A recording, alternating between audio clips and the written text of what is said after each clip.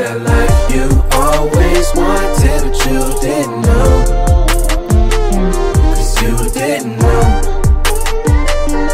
Hello and welcome to the Kalamazoo Church of Christ podcast. Thank you so much for listening. We're a startup church we just planted in September 2020. And at the Kalamazoo Church, we believe that Christianity is done best when it is done together. And so if you live in the Kalamazoo area, we would love to connect. Be it coming to a Sunday service, one of our small groups, or even just grabbing coffee with a member to learn more. You can visit kalamazoo.church in order to do that. We pray that you are inspired by what you hear today. Cool. Well, good morning, everyone. So, we definitely missed the campus ministry, but hey, we are here as family and we're excited to worship God together. So today I'm going to continue on the sermon series that we're in the middle of spiritual disciplines. All right, Joe. And so now spiritual disciplines, these are things that are in our daily lives. It's a lifestyle. It's not like a one-time experiment thing, but these are, continuous daily disciplines. Okay. But before we get started, let's see, I got to set my little timer here and make sure I'm not going too long here. All right. Okay, so I have a question for you. I'm going to give you 4 options. You think about which one is the most appealing.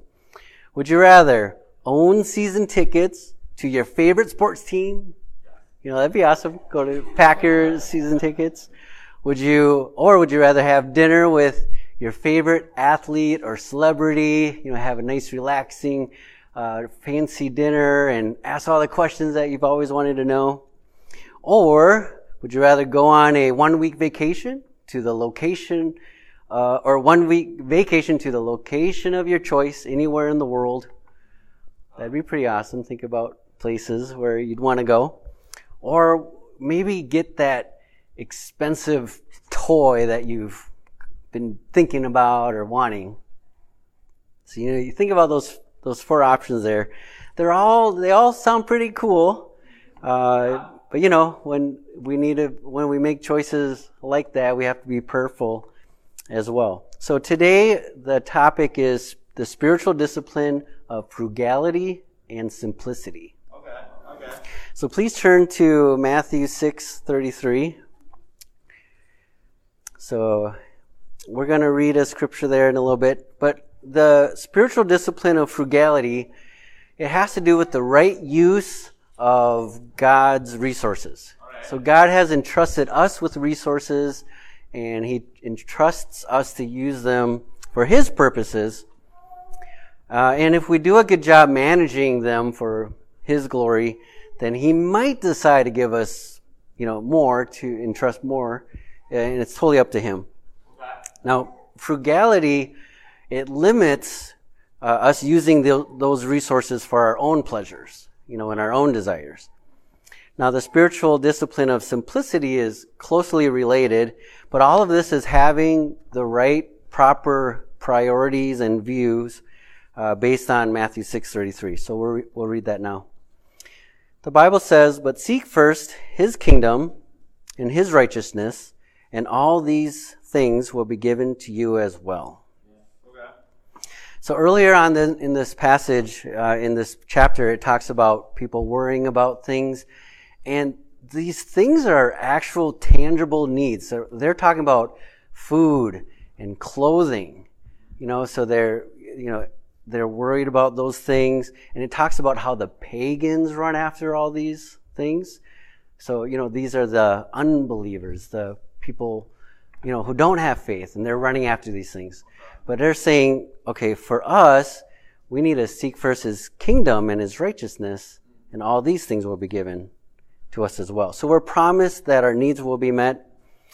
Now let's talk about wants. So we got the needs there, right? Food and clothing, you definitely need that. But then sometimes when we have wants and desires, sometimes they consume us, and when we think about them too much and we start doing research about them too much or so much, we get consumed, and they feel like they're needs. Like, I need to have that, or I need that, whatever it is. Yeah. And yeah.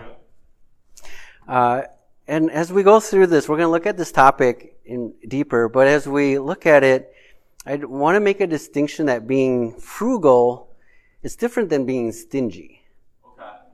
So, because I can think of people who are frugal, but they're also stingy, you know. And on the other hand, there's people, and my mom's a great example. She's frugal, but she's really generous and just really giving. Please turn to Luke 12 in verse 15. So my first point today is guard your heart. Teach us, Jeff. So guard your heart. We're going to look at Luke 12. And starting in verse 15, the Bible says, "Then he said to them, 'Watch out, be on your guard against all kinds of greed. Life does not consist in an abundance of possessions.'" So why does Luke here say, "Watch out and be on your guard"? Yeah, so you don't say that to someone unless, it implies that we are under attack. Yeah. Right? And we certainly are. What's worse is that Satan tries to make us forget that we're under attack, so we let our guard down. You know? And what's really scary about this, about greed, so it talks about be on your guard against all kinds of greed. And I think that topic is so subtle that, if we're not on guard, if we're not watching out, we'll totally miss it. Greed is the material, or the desire of material things. And the scripture reminds us that life does not consist of an abundance of things. But living in America, greed it's almost like not even a sin.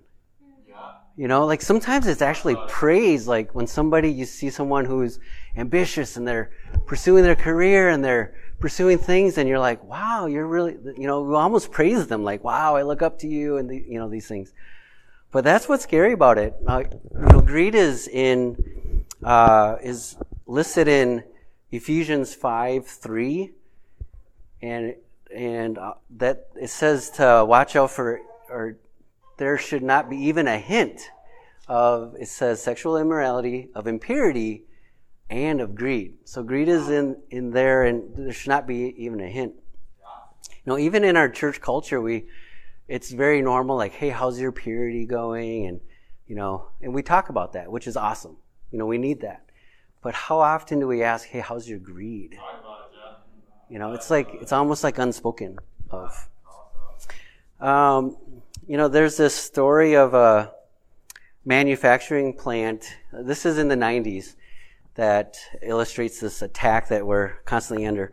But, and it's marketing that is enticing us. So in the 1990s, there was a manufacturing plant that got outsourced to Panama in Central America.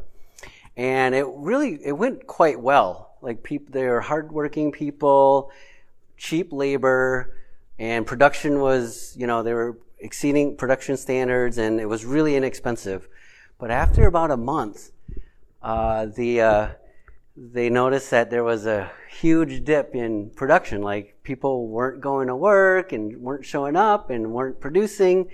So the COO, the operations officer, flies down there and talks to the village chief. They have these, the village elder, like, hey, what's going on with your people? How come they're not coming to work? Okay. And the chief simply said, well, they made enough in a month to really not have to work the rest of their lives. He's like, oh man, this is a problem. So he brings it back to the United States, and they have their board meeting, and their CEOs and everything, and trying to figure stuff out. And then they thought of this great idea. Let's send them, so this is in the 90s, right? So let's send them magazines, like, shopping network kind of magazines.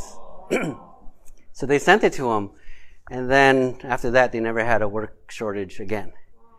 Because people would read these magazines like, oh, I want that. oh, I want that. Oh, let's go to work. Let's get more. But yeah, just think about that. Like, it's convicting, right? Wow. So yeah, and there's statistics that show that if you are going to the mall, you're watching commercials, you're gonna spend more money. It's just it's the nature of marketing. They use brain science and all this stuff to try to get you to want more. And I heard a really interesting definition of what rich means. So the truly rich person is not the one who has the most, but it's the person who doesn't want more. That's a truly rich person. Let's go to Romans 12.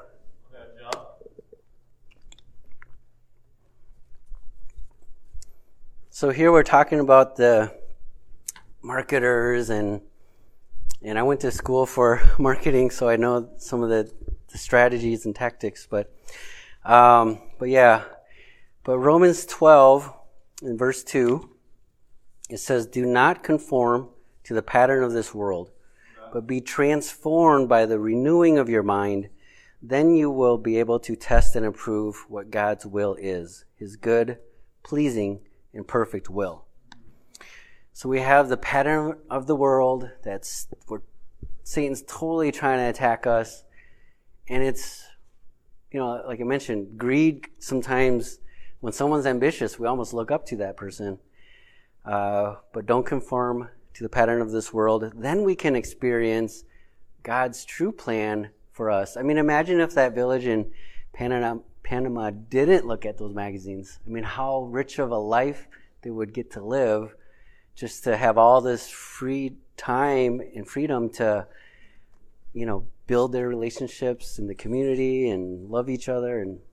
But that's God's plan for us.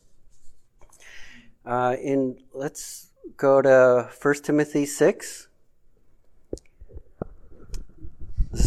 So the first point was guard your heart, and the second point is be content. Okay, John. So my second point is be content. We're going to read in 1 Timothy 6, starting in verse 5. And we're going to read 5 through 10. It says, "People of corrupt mind who have been robbed of the truth and who think that godliness is a means to financial gain." There's some people that came to mind when you read that. So they think that godliness is a means to gain. We'll continue on verse 6. "But godliness with contentment is great gain. For we brought nothing into the world, and we can take nothing out of it. But if you have food and clothing, we will be content with that. Those who want to get rich fall into temptation and a trap, and into many foolish and harmful desires that plunge people into ruin and destruction. For the love of money is a root of all kinds of evil. Some people, eager for money, have wandered from the truth and pierced themselves with many griefs." I mean, there's so much in this passage. I think of, if you've been in the kingdom for a while, you could probably, unfortunately, there's examples of people who you can think of that, their desire to get rich has caused them to be distracted, to wander from the truth, and it's sad, really. And there's it in verse 9, it talks about a trap. So those who want to get rich fall into temptation and a trap. And and then once you're trapped, it's hard to get out of the trap. One of the enemies of being content, so Paul talks about contentment, or godliness with contentment is great gain. But one of the enemies of contentment is comparison. So we need to avoid comparison. You can almost picture the story of, I read a story about how there was a newly married couple with 2 young kids, and and they were just talking about how blessed they are with, having, and they were able to buy their first house, and they've moved into their house and been living there for about 6 months, and they're just looking at each other. Hey, we're so blessed. We're so grateful for our little 2-bedroom house that we bought and our great kids and these things. But then later that same day, they go to dinner to another friend's house, also with 2 young kids, but their house is like twice as big as, their own house. And there's newer cars in the driveway. Here they're sharing one kind of old car. And all of a sudden that gratitude starts to go away. They're like, and then by they have a nice dinner with their friends, and the drive home, it's almost like in the car, there's this atmosphere of, man, I feel like I've been cheated by God. And how did it flip from, oh, we're so grateful for what God has given us, to, man, how come I don't have more? What's going on? Because it's this comparison. And that breaks my heart, because, we know God is generous.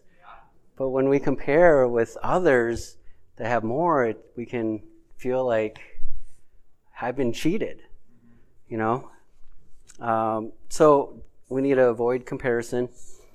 Ecclesiastes 4. I'm going to write that down. I'll just read it for you. Ecclesiastes 4 and verse 4. It says, "And I saw that all toil and all achievement spring from one person's envy of another. This too is meaningless, a chasing after the wind." I'll read in the NLT version, the same. So Ecclesiastes 4:4, it says, "Then I observed that most people are motivated to success because they envy their neighbors. But this too is meaningless, like chasing the wind." So we need to avoid comparison. We need to be content with what we have, and as Paul says, if we have food and clothing, we need to be content with that. And because all our needs are being met. Yeah. So, I was actually, a time when there was a disciple who I looked up to him. For probably a decade or more, I was getting advice from him because he owned 5 businesses, really successful in my eyes, and I wanted to aspire to be like him, and I got business advice from him. But things seem to, looking back, I didn't really necessarily get spiritual advice from him, but definitely, business and financial advice from him, because we seemed to have a lot and seemed to be doing really well. But then over time, things took a turn. Like, I'm not sure all the details in the businesses, but there were things definitely not within his control, but I'm sure there were some things within his control. But there was a point not too long ago where he had to file 6 bankruptcies. Not just like one, but 6. Like one for each business, and then for him personally. And that was really stressful for him and his family.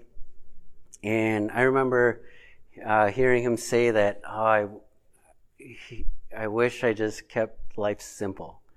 And there's so much wisdom in what Paul says in the scriptures. Actually, turn to the next scripture is 1 Thessalonians 4. Okay, Joe. We'll read that in a little bit. But, the Bible also talks about if God does bless you with success and resources, not to set your heart on them, because they can be gone in an instant. So this is the scripture that my friend was referring to in 1 Thessalonians 4, verses 11 and 12. Paul says, "And make it your ambition to lead a quiet life.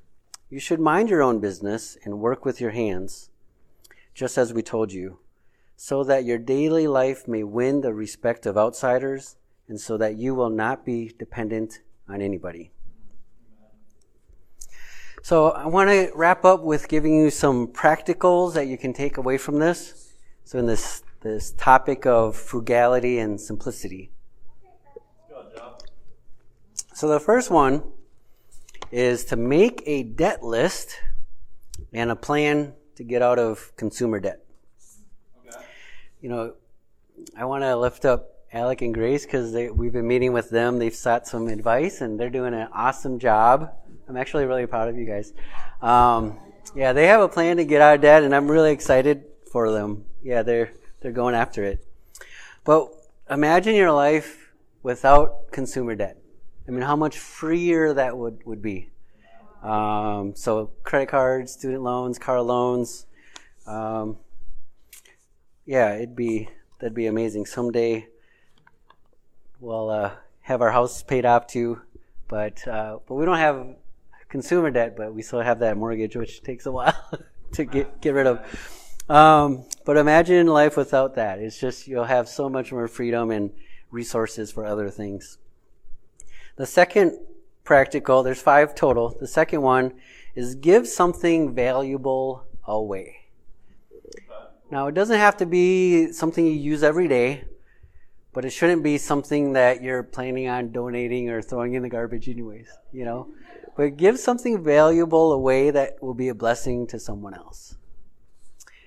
Number 3 is stick with something old. You know, when you might feel like something needs to get replaced, but, you know, resist that and like, hey, this still works. It's not exactly what I'd want, but it still works. So, yeah, that's good. That's a good one. Yeah, I guess Paul will, don't get rid of Paul, even though he's old. So on this practical, I want to just mention my conviction on like no car debt. Like automobile debt is one of the worst debts because you're buying something that depreciates in value. So it doesn't make sense. But I remember I went to the Philippines, married my wife, and when we moved back 15 years ago, I bought a $300 car.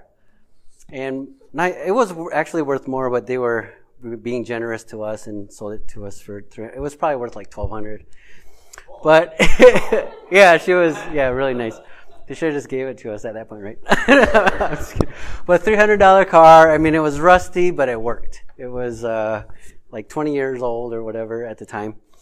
And then, you know, after that car eventually pooped out, I upgraded to a $1,100 car, which actually looked worse than the other one. But this one was a Honda Civic. It was a white Honda Civic, 1993. It was probably 20 years old at the time or more. But it worked. But it had this giant rust spot in the front and like rust on the hood, and it wasn't like great to look at, but somehow like driving it around, I sort of felt proud because I knew that, you know, I was avoiding car debt. You know, it was kind of weird. But then we would upgrade to like a $3,000 car, and then later a $5,000 car, and then an $8,000 car, but just the whole time, you know, just avoiding credit card debt, but still saving so we could buy upgraded cars. But yeah, that's just one tip there of, you know, just getting rid of car debt in your life. Number 4 is enjoy free and discounted events. If you do research, there's so many things you can do in Kalamazoo that cost nothing or cost extremely little. But there's so many things that are just free. And you know, for the singles in campus, when you're going on dates, they don't have to be expensive. Yeah, marrieds too. When you're going on dates, you know, I remember some of my most memorable dates being less than $5. We bought a watercolor kit from the dollar store, got some printer paper, and I think we spent money on coffee and just watercolored landscapes together and had a great conversation. Or go to the park if it's nice enough out to do that. And there's so many things you can do that are inexpensive. And the last one is get rid of stuff. Like just simplify, get rid of stuff. Have a garage sale and get rid of stuff. Has anyone heard of Project 333 Challenge? Yeah? This is something I want to do, so if someone wants to do this with me. But so it's you only wear 33 articles of clothing for 3 months. So 333. So for 3 months, you only wear 33 articles of clothing. And, well, yeah, maybe that's why it's 3 months. But yeah, so it's like there's some rules about it, like the outward clothing counts, your shoes counts, accessories count, but underwear doesn't count. You probably want to make sure you have enough to change that every day. But so there's some rules there. But think about that. So shoes, accessories, and outer clothing.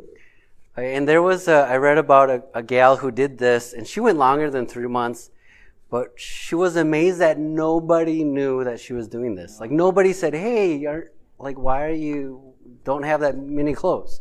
But she would mix and match like her tops and bottoms and all this stuff, and shoes and accessories, and all. You can create so many combinations of these articles.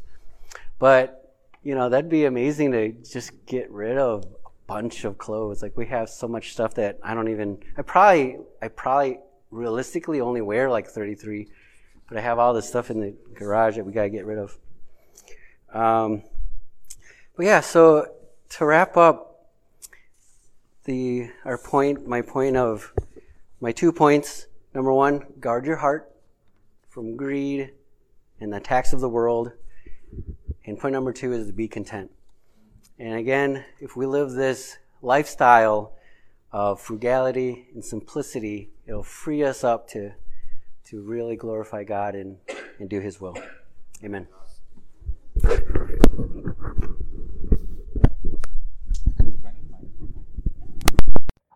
Thank you so much for listening to the Kalamazoo Church of Christ podcast. If you're in the Kalamazoo area, we'd love to get connected. Please go to kalamazoo.church and fill in your information to come to a Sunday service or any other event that we have going on. In any case, you'll be hearing from us next week.